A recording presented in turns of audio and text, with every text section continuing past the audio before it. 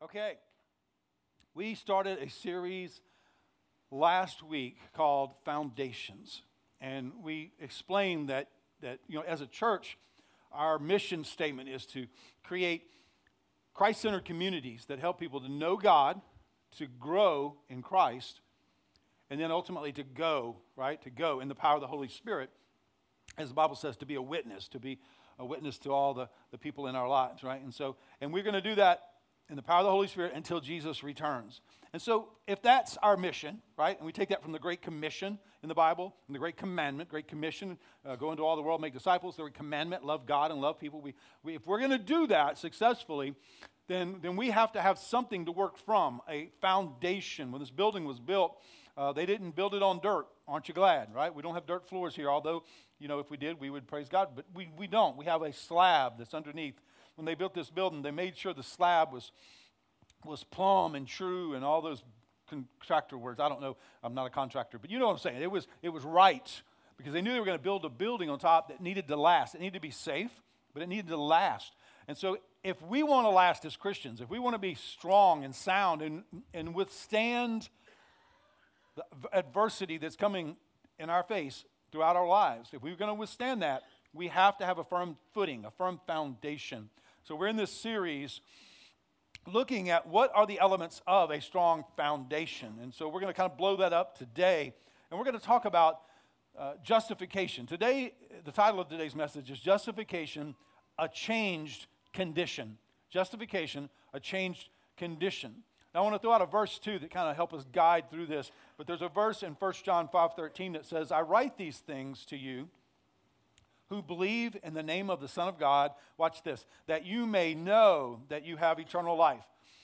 Why are we talking about justification as a foundational element of Christianity? Because you need to know that you have eternal life. It doesn't need to be, I think so. It doesn't need to be a mystery. God did not leave it a mystery. He did not leave your eternal salvation a mystery.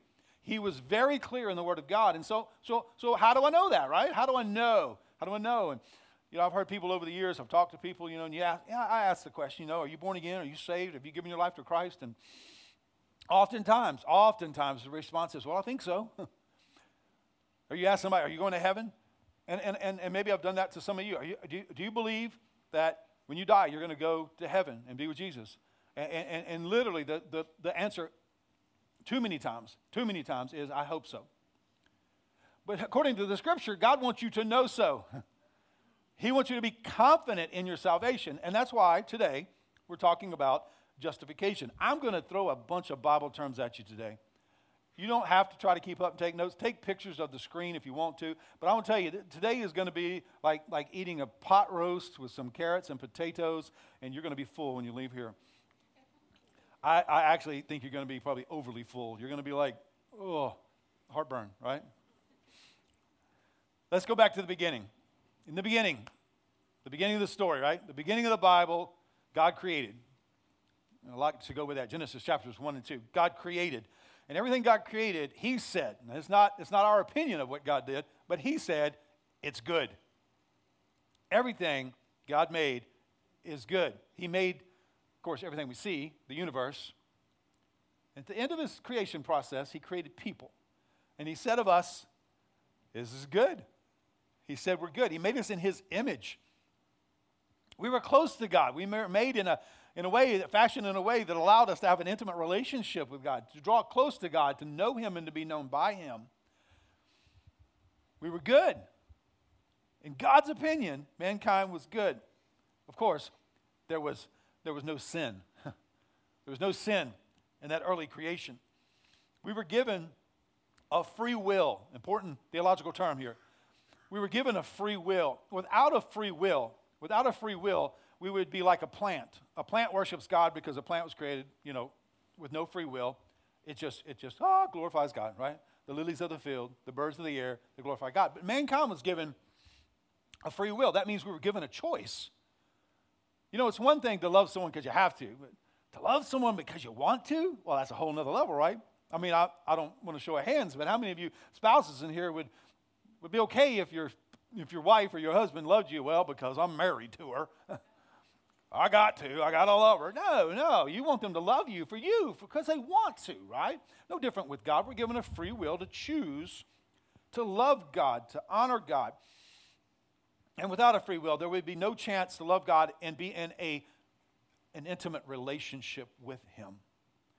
Now, when Adam and Eve disobeyed God, when they disobeyed God in the garden, and you can read that story in Genesis chapter 2, chapter 3, when they disobeyed God, sin entered in to mankind. So what was good became not good because sin entered in, right? Another theological word, sin. Sin. In Romans chapter 5, verse 12, it says, therefore, just as sin came into the world through one man, that was Adam, right? And death, we know the word death. We're very familiar with the word death. And death came in because Adam was never going to die. If he had never sinned, we'd never sinned, we wouldn't die. Hey, how many of you know eternal life? We're never going to die. Am I going to live forever? Yes, because what Jesus did on the cross. But when Adam sinned, when Adam disobeyed God, sin entered into mankind, and death entered in because of sin. It says that in Romans 5:12. And so death spread to all men because all have sinned. Let's talk about sin for just a moment here. Because of sin, mankind was separated from God.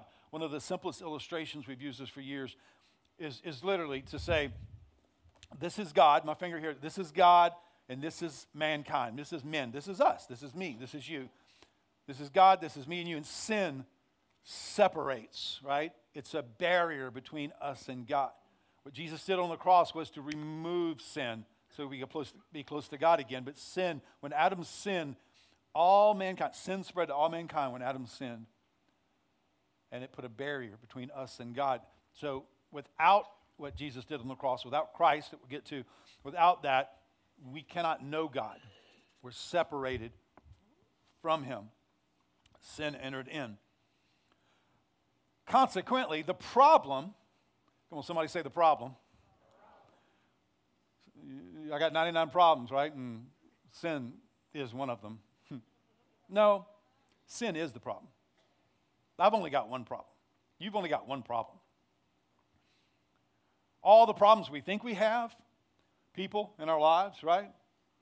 Money, sickness, that's really not the problem. Sin is the problem. Sin is the only problem.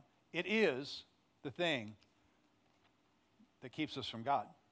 You see, without sin, there's no more sickness, no more tears, no more pain, no more struggles in our relationship, no more struggles with finances, but sin.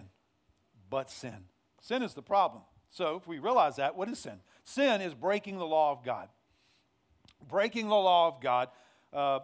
Over the last few years, we've done a lot of series, and one of those series was called Romans. We did a Romans series 2 years ago. I encourage you to go on our website and click on the media tab and watch week 3 and week 7 concerning sin. If you're like, I want to know more about this what sin, because I'm not going to be able to spend an hour and a half here today talking about sin, but you want to know more, go on our website and watch Romans, the 3rd and 7th installment. But what is sin? It's breaking God's law. It's literally rebellion against God, disobedience. If you're a parent, you know all about that, right? Actually, if you remember your childhood, you were rebellious at times to your parents. Go clean your room. No. Or okay, and then you don't do it. Do your homework. No. We have rebellion within us, but rebelling against God, it's disobedience against God. It is sin. Sometimes we teach it this way, but the word sin goes back to an archery term, literally means missing the mark. If you miss the mark, it's sin. So if you make it simple for us as people who want to serve God, when we miss the mark, it's called sin. Honestly, we sin every day. We sin every day. We miss the mark every day. We fall short every day. We sin. Sin is all around us. Sin is in our lives. It's all around us. Sin is the problem. Sin separates us from God. It breaks the intimacy that God designed us to have. The closeness to God. The ability to hear God. The ability to experience His closeness. The ability to know His heart. That's intimacy, right? Now, as believers, we begin to learn that again. We begin to learn to hear the voice of God. We begin to draw near. Now this is maybe black and white, too black and white, but I'm going to say it anyway. We came to church today. I already know this. You came to church today with a very low anticipation of experiencing the presence of God. And you come back every week. You come back every week, and typically, this is most people in this room right now, you came here today to hear something so that you could be better, so you can do good, right? So you can make God happy. It's a tick on a box. That's what we do. We check a box. I want to be good. I want to please God. And it's earnest and it's sincere. But there's a very low anticipation of actually walking into the room today and experiencing the very presence of God. How many of you online, social media, you've kind of been following, watching the revival at Asbury College in Kentucky? Anybody here? Not many. I'm surprised. There's a revival, the term, church word, but it's still a accurate term of something that's happening. There were some students that got together Wednesday, would be 10 days ago, so a week and a half ago, for chapel service. They do this every week. The guy preached on loving God, and they started playing a song at the end. And 11, 12 days later, they're still playing, and they're still worshiping. They haven't left. The students haven't left. They've been there for 24 hours a day, 7 days a week for the last 11, 12 days. They've filled the chapel. They've moved to another chapel. They've got 3 chapels full. Now they're worshiping outside. They can't fit all the people. They're experiencing the very tangible presence of God. Young people, students, and they're hungry. They're hungry to hear the voice of God. I'm hearing some of the testimonies of students. And they said, God spoke to me about my life. Affirmation. Purpose. They're experiencing the presence of God. I would say if we were standing outside and they were walking out today, you would see a person who was hungry for more. Hungry for more of God, to experience God. But we didn't come here today. I mean, I'm not digging. I'm the same way. We walked in here today. There was a service flow. You know, we had to get baptisms done. Then we talked about Nancy. Okay, you're going to open the service. And okay, we're going to sing these 3 songs. And at the end, we're going to sing another song. We got communion we're going to do today. You know, okay, we're doing all that. You came here today and you're like, okay, that's the second song. If you've been here a while, you know, there's one more song, 2 more songs. You know, then God's going to get up and preach. And it'll be okay. But, you know, maybe I'll get something out of it and take a picture of the screen. And we'll go about our week. And hopefully, you know, maybe be a little better. And then come back again next week. That's how we live. We're in that rut. We're not hungry. We're not hungry for the things of God because sin is a barrier, it's a wall. And then we get saved. We're on the other side of that wall, but we don't know how to hear the voice of God or anticipate His presence because of sin. Because of sin, it breaks intimacy with God. Not just in this life, but sin breaks intimacy forever. Sin is the problem. We do believe in heaven and hell here. We believe in eternal salvation and eternal damnation. 2 destinations that we want to go to heaven, right? I do talk to people all the time and I say, you know, why do you want to get saved? Because I want to go to heaven. I don't want to go to hell. I mean, those are valid reasons. I mean, not because I love Jesus, but you know, it's valid reasons. It's a start. But we do believe in that because sin is the problem. So I want to break open sin into 2 compartments. You need to understand this, and we'll dial into one today, and next time I preach, we'll dial into the second one. But sin, 2 different compartments. Sin, there's a condition of sin, and then there's the conduct of sin, okay? 2 different departments. One is the sin condition. One is the sin conduct, or the conduct that we live as being sinful. Now, I think we all know what the conduct of sin is, and we're actually going to talk about that in the next foundational lesson. But the conduct, right? We sin. We do something, we know that's a sin, right? We know that's a sin. We lied, we cheated, we steal. We know those are sins. We talk back to our mama, you know, the Bible says honor your mother and father, and we disobey, so rebellious. We sin. We know about conduct, right? So we'll get to that one. But then there's the condition of sin. Most people don't know about the condition of sin. What is the condition of sin? The condition of sin comes from Adam. We talked about the first man. When he sinned, when he disobeyed God, the sin nature came upon Adam, his condition, Adam's condition in the garden, however many, 6,000 years ago or so, it changed. Remember we said it was good, it was not good. Sin, condition. It wasn't the act of sin. He did commit an act of sin. But that changed his condition. Now, every man, every woman born of a man, it's in the genes. Every man, everyone born of a man, we all got a daddy, whether you knew him or not, right? We all got a father. Every one of us born of a man has the same condition that Adam had, sin condition. You're born, I heard a baby. Is there a baby still in here? Is the baby still in here? He gone. That precious little baby. Coo, coo. Oh, we love them. Pinch your cheeks, give them kisses. Oh, they smell so soft. So innocent, right? So innocent. That baby's a sinner. I'm sorry. Y'all don't believe that. I know, because the baby's precious. That baby was born a sinner. You don't have to teach kids how to be bad. You teach them how to be good, right? Because they're born bad. They're sinners. You were born a sinner with a sin condition from birth, from conception, actually. But you were born separated from God. Remember the card. You're born that way. Your condition had nothing to do with your conduct. Although your conduct does reflect your condition, right? But sometimes we think it's what we've done that sends us to hell, and we neglect, or because we don't understand, it's who we are that sends us to hell. It's who we are that separates us from God. Not receiving the price Jesus paid on the cross and being reconciled to God leaves us in this condition, separated from God. A sinner by identity. Now, sin's the problem. Sin is the problem. Not what you did, but who you are because of what Adam did. Romans 3:23, for all have sinned. Even that baby, I know, precious as that baby is. All have sinned and fallen short of the glory of God. Psalms 51:5, behold, watch this, I was brought, is this on the screen? I was brought forth, that means born, in iniquity.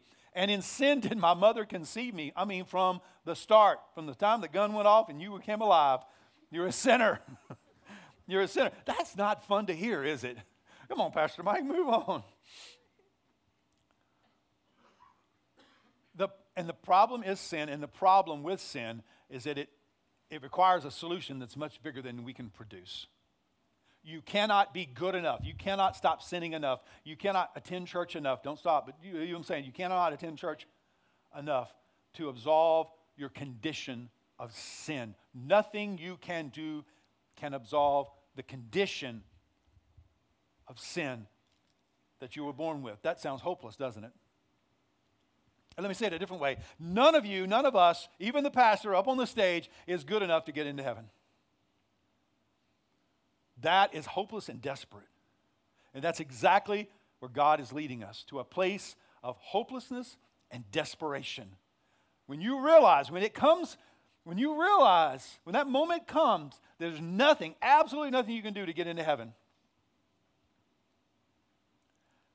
You come to a place of brokenness where you need a Savior. That's what the Old Testament was all about, showing us that we can't be good enough. We can't even obey the 10 Commandments, can we? We can't do it. We never were meant to. We never were meant to be good enough. According to the Bible, the only way that sin can be forgiven and the debt of sin, which is death, right? We talked about that. Our lives, the debt we owe. The only way that sin can be forgiven and the debt of sin paid for is by the sacrificial shedding of innocent blood. Somebody pick up your little communion elements there. Pick up that communion element and just kind of put it in your hand here for the rest of the service here, because this is why. This is why we do communion. That juice, that grape juice in that cup, we're not ready for this yet, but illustration. Look at that grape juice. That represents the blood of Jesus. Because the only way your sins can be forgiven, I'm talking about condition now, not what you did yesterday, not you hollered at your wife and you called her a bad name and all that. You need to ask forgiveness for that too. But no, we're talking about condition. The only way your condition of sin can be forgiven, the only way the debt you owe from your sin condition can be paid is by the sacrificing of innocent blood. Does anybody here want to volunteer to be the sacrifice? No, because none of us here are innocent blood, even that baby. We're not going to, okay, don't go away saying we sacrifice babies here. That is not, no, that's not what I said. We don't handle snakes and we don't sacrifice babies. Never have, never will, right? But there's no innocent blood except Jesus. Except Jesus. And the only way our debt can be paid, the only way sin can be forgiven is through the sacrifice of innocent blood. Leviticus 17, Old Testament now, 17:11. For the life of the flesh is in the blood. And God says this, and I have given it to you on the altar to make atonement. New word, new theological term, atonement for your souls. For it is the shedding, the blood, that makes atonement by the life. The life is in the blood. How many of you ever heard an eye for an eye, tooth for the tooth? Come on, somebody, you've heard that before in some movie somewhere. It's in the Bible, right? It's not for us, but it's for God. He's saying life begets life. Cain killed Abel, and he was cursed because the blood cried out from the ground. Go read that, Genesis chapter 4-5. So anyway, you get the picture. Blood has to be shed for us, for our sin condition to be absolved, to be taken care of. For me to get into heaven, I got to have blood, innocent blood, on my behalf. You do too.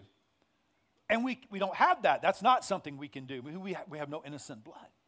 But Jesus was willing to be that atonement, that substitution, that sacrifice. The Hebrew word for atonement is kafar, and it means to cover, to purge, or to make reconciliation. To make reconciliation. God's plan from the beginning was to send his son Jesus into the world, to live a sinless life, to die as the sacrifice, to atone for the sins for all people, for every one of us. Hebrews 9 says it a different way. How much more will the blood of Christ, right? That's what this communion represents. How much more will the blood of Christ, who through the eternal Spirit, the Holy Spirit, offered himself without blemish to God, purify our conscience from the dead works to serve the living God. The only way for us to receive salvation.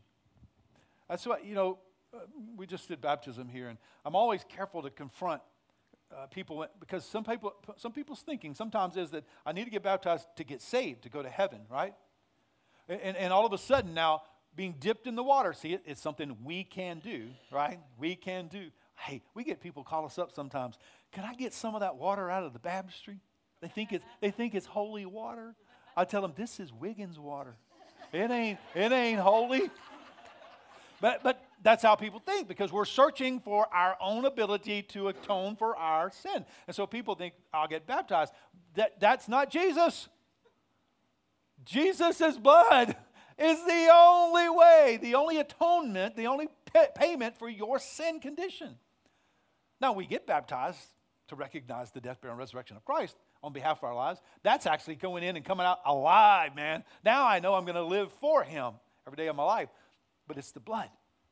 The blood. The Old Testament says it. The New Testament says it. God is clear about it. You want to be sure you're going to heaven? Be sure you're under the blood. When Mariah was born, we took her home. And, a few days later, whenever it was the next day or whatever, we took her home. And something was wrong. She was turning blue. Not good, right, as a parent. And we called the doctor up and said, hey, she's turning blue. Well, not breathing. Probably something's going on. And immediately the doctor would get her to the hospital. Zip back down to the hospital. He met us in the ER door. Brought her in immediately and diagnosing and getting ready. Anyway, she ended up staying in the hospital a few days. It was sleep. It was not sleep, but it was apnea. She couldn't breathe. You get it. I remember, Mariah, you were so small. 3 days old. And I remember holding you, and you were swaddled in a blanket. But I remember holding you and walking up and down the hall. And I remember singing, what can wash away my sins? Nothing but the blood of Jesus. Because I wanted life to be in that mortal body. I wanted her to live and not die. I wanted her to survive. And I knew the power was not in me, not in that doctor, that thank God for that doctor. Life is given to us by God. And she's alive. Look, 27. She made it. Even Jesus said in John 14:6, I'm the way, the truth, and the life. And watch this. No one comes to the Father. Watch, what does it say?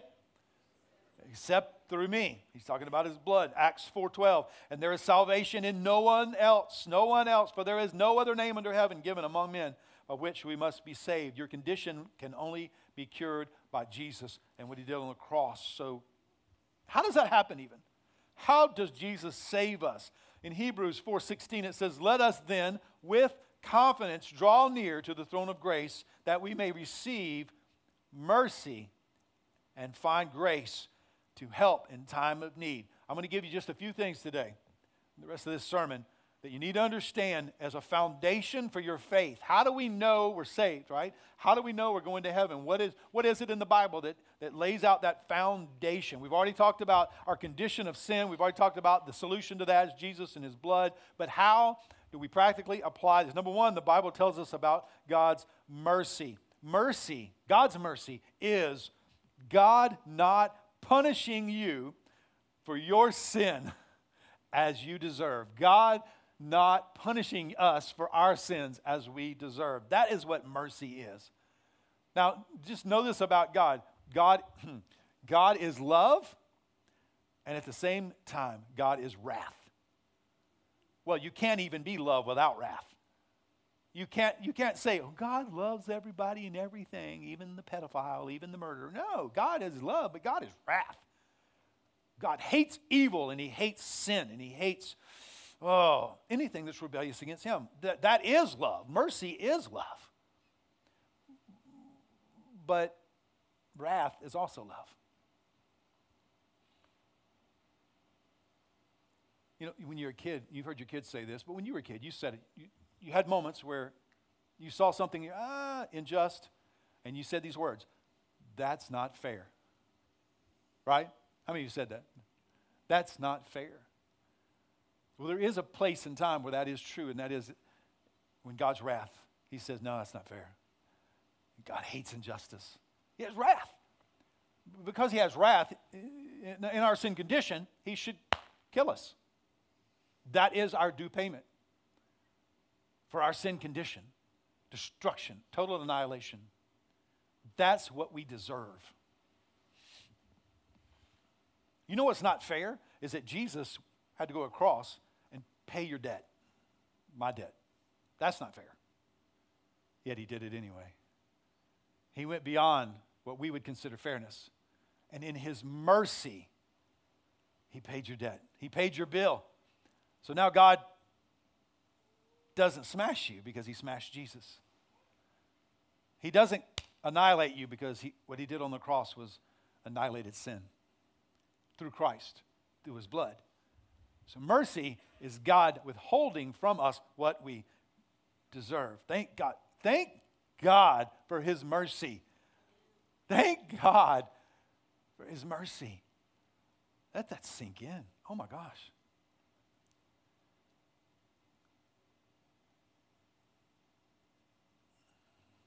Mercy is deliverance from judgment, which we all deserve. The Bible talks about two judgments at the end of time.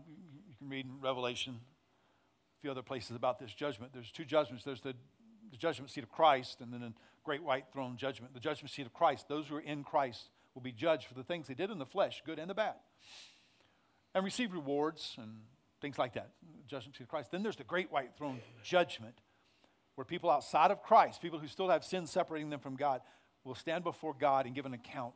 That's where the judgment's passed out. That's where God's mercy is lifted and the wrath of God is invoked. And it tells us in the Bible that leads them. He tosses them, casts them into utter darkness, where there's weeping and gnashing of teeth. judgment. We deserve that judgment. And the only way you get a ticket to stand before Jesus is to accept the fact that Jesus Christ died on a cross for your sins and receive him as your Lord and Savior, right? To bow your knee to Christ and say, Lord Jesus, you're the only way to heaven. You're the one who saved me. 1 Peter 2:10 says, once you were not a people, but now you are God's people. This is what happens when you give your life to Christ. Once you had not received mercy, but now you have received mercy. Ephesians tells us in chapter 2, verse 4, but God, being rich in mercy, because of the great love with which he loved us, even when we were dead in our trespasses, made us alive together with Christ. That's when he sent Jesus to die on the cross. And by grace you have been saved. We're talking about the foundations of Christianity. How do I know I'm saved? Number one, it's when we begin to understand his mercy. He chose to forgive your sins. He chose not to destroy you. And the second component is grace. We're talking about mercy. Now there's grace. Grace, he gives us, freely gives us his grace. We must find God's grace. Grace can be defined as the freely given, unmerited favor of God. It's the influence of the Holy Spirit in our lives operating to regenerate us. That's his grace. Grace, you could say, is extending kindness to the unworthy. God gave us his grace. We're walking along in life, bebopping around, separated from God, doing our thing, living our lives based on our condition, based on our sin nature, based on our selfish cravings, feeding our flesh, doing whatever we want to do. Doing whatever we want to do. That's supposed to be the end of the sermon. Bebopping around, doing whatever we want to do in our sin condition. The Holy Spirit begins, by God's grace, to move in our lives. He begins to convict us. He begins to show us the mercy of God. He shows us the grace of God. He begins to love on us. The Holy Spirit, maybe using people. Oftentimes, it'll be just I was in the desert of Saudi Arabia 1990, desert of Saudi Arabia, 112-degree temperature outside, just up in the little bungalow that we were staying in, right in the middle of the sand, laying in my bunk, minding my own business, separated from God. And God slipped in the room. And I don't know why, I do now, but I didn't then, but the Holy Spirit began to convict me, laying there in my bed. Couldn't stop thinking about it. I felt it, the conviction of God. He wouldn't leave me alone. I don't know why I did this, but when I packed up to go to Saudi Arabia, to the first Gulf War, when I packed my bag, I stuck my Bible in there. I had not opened that Bible since I left home at 18 when my mom and dad gave it to me.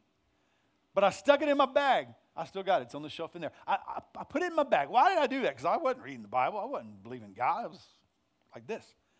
And here I am laying in the desert, and the Holy Spirit, by God's grace, y'all know what I'm talking about, right? All right. Began to move, and all of a sudden, I dug through my bag. It's somewhere in the bottom, and I pulled that Bible out, and I opened it up, and God began to speak to me from his Bible, from his word. And he began to show me my condition, began to show me his mercy, and he began to show me his unmerited favor, his grace. It later led me, months later, but it later led me to bowing my knee and getting saved. It's by grace that we are saved. Through faith, by grace we are saved. Not of our own doing, right? We covered that. It is the gift of God. Not as a result of works, so that no one may boast. Ephesians 2:8-9. We must receive salvation by faith. We must receive salvation by faith. Faith is complete trust or confidence in someone or something. Faith is necessary. Faith is necessary to please God. We're separated from God. God, in his mercy, doesn't kill us. In his grace, he draws us to himself, and he shows us his favor. And by faith, we say yes. By faith, we accept what God has done for us through Jesus Christ. It's saying, I believe. I don't understand, God, but I believe. I do know that I can't do it on my own. I do know that I need you, and I believe. I put that together, those three words, the mercy, the grace, the faith. When I think of those three together, I think of humility, the humility that it takes for us to say, I can't do this. I have to have God. The Bible says, if you confess, Romans 10:9, if you confess with your mouth that Jesus is Lord and believe in your heart that God raised him from the dead, you will be saved. And let me wrap up with this. That you will be saved. I'm doing my own thing. I'm wandering around. I'm separated from God. I'm full of envy and lust, and I'm full of selfishness. I'm living my life, and the Holy Spirit, God's grace begins to move in my life. The Holy Spirit begins to draw me, and he begins to show me. He did this for you, right? He begins to show me God's love and that God's mercy, not killing me and not executing his wrath on me. He's drawing me. All of a sudden, I realize I'm a sinner separated from God, and I need Jesus. I cannot get saved on my own. I need Jesus. And I say to God, I believe. There's no magic words. Look, there's no script. It's just a heart that says yes to Jesus. I believe. And in that very moment that we believe what God has done before we believed, in that very moment, the Holy Spirit of God does something inside of us. We call it regeneration. It's something we can't do on our own.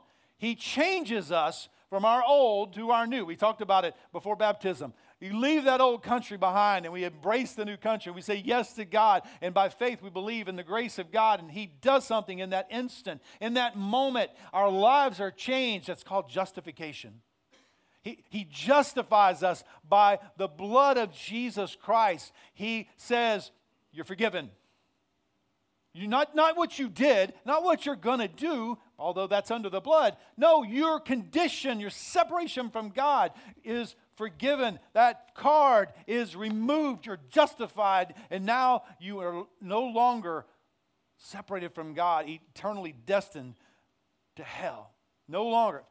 When that sin condition is removed by your faith in the grace of Jesus Christ. It's complicated, but it's so simple. What can wash away my sins? Nothing but the blood of Jesus. What can make me whole again? Nothing but the blood of Jesus. Romans 5:1 says, therefore, since we have been justified, right? That's what happened in that instant. Justified by faith, we have peace with God through our Lord Jesus Christ. How do I know? How do I know I'm saved? How do I know? Because you're made one with God. You're made whole. You're justified. He justified you. He made you whole. Romans 3:23, for all have sinned and fallen short of the glory of God. 24, and are justified by his grace as a gift. Not that we did it. It was a gift through the redemption that is in Christ Jesus. Our sins are forgiven. Our condition is changed. And finally, I think this is the best part, so I got to tell you. Colossians 1:21, and you who once were alienated and hostile, right?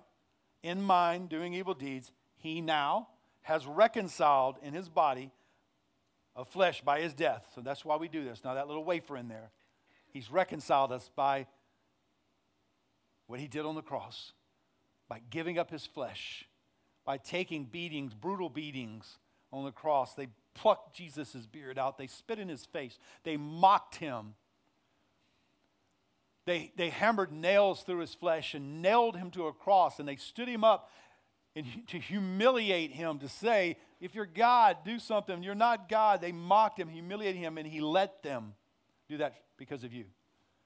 When they nailed him to the cross and they stood him up and they stripped him naked and humiliated him, he let them do it because you were on his mind. He did it for you so that you could be assured, so that you could know that you are just before God, before a holy God, that you're justified, that you're saved, that you belong to God. And it says, in order to present you holy and blameless and above reproach before him, the Father. Jesus is proud to stand Nikki up before God. Look, God, look at her. And God doesn't see your condition from birth. He doesn't see the sins from yesterday. He sees the blood of Jesus Christ that has washed you clean. He sees your righteousness, which is the righteousness of Christ. Each one of us, when we stand before God, that's what he sees. And he accepts us. Romans 8:15 says, for you did not receive the spirit of slavery. Guys, this Christianity thing we're doing, if it feels like slavery, bondage, you're doing it on your own. You're not letting Jesus help you, and you're not in Christ. And that's a big deal. Because we did not receive a spirit of slavery to fall back into fear, but you have received to fall back into fear, wondering, am I going to go to heaven or not? Wondering if I'm truly saved or not. He did not give us that spirit of fear. He gave us the spirit of adoption. But you have received the spirit of adoption as sons and daughters, whom we cry, Abba, Father. We are adopted into the family of God. The moment of regeneration, the moment of justification, we belong to him. How do you know you're saved? Because of what God promised and did in your life through Jesus Christ. How do you know you're going to live forever in heaven? Because God said, and he promised. Now let the devil lie. Let him lie. Let him lie. Let him tell you you're no good. Yep, that's right. But it doesn't matter. I'm in Christ. Let him tell you that you're not saved. No. Go read the Bible, devil. He tried to tell Jesus. He tried to tell Jesus in the wilderness. He gave all kinds of lies to him. Jesus said, no, but the Word of God says. The Word of God says. The Word of God says. God said. God said. You do the same thing. God said. God said Jesus Christ died on a cross. By the way, God, devil, I'm reminded of that every time I take this communion. Every time I drink this juice, it represents the very blood that washed my sins away. Every time I eat this wafer, it represents the body that was beaten and mutilated and mocked and humiliated for me to be free, to be called an adopted son or daughter of God. No, I'm a child of God. I'm going to live forever. I don't care what this world brings to me. I'm living forever with Jesus because that's what God said, and I believe him. Amen? Did that fire you up a little bit? That was a whole lot. Now, I'm done. The fire hydrant's turned off. But I'm going to tell you what. We have to know. Come on, Evan. We have to know this. We have to know that we're right with God if we're going to be an effective witness to the world that's lost. And we'll get into that later in Foundations.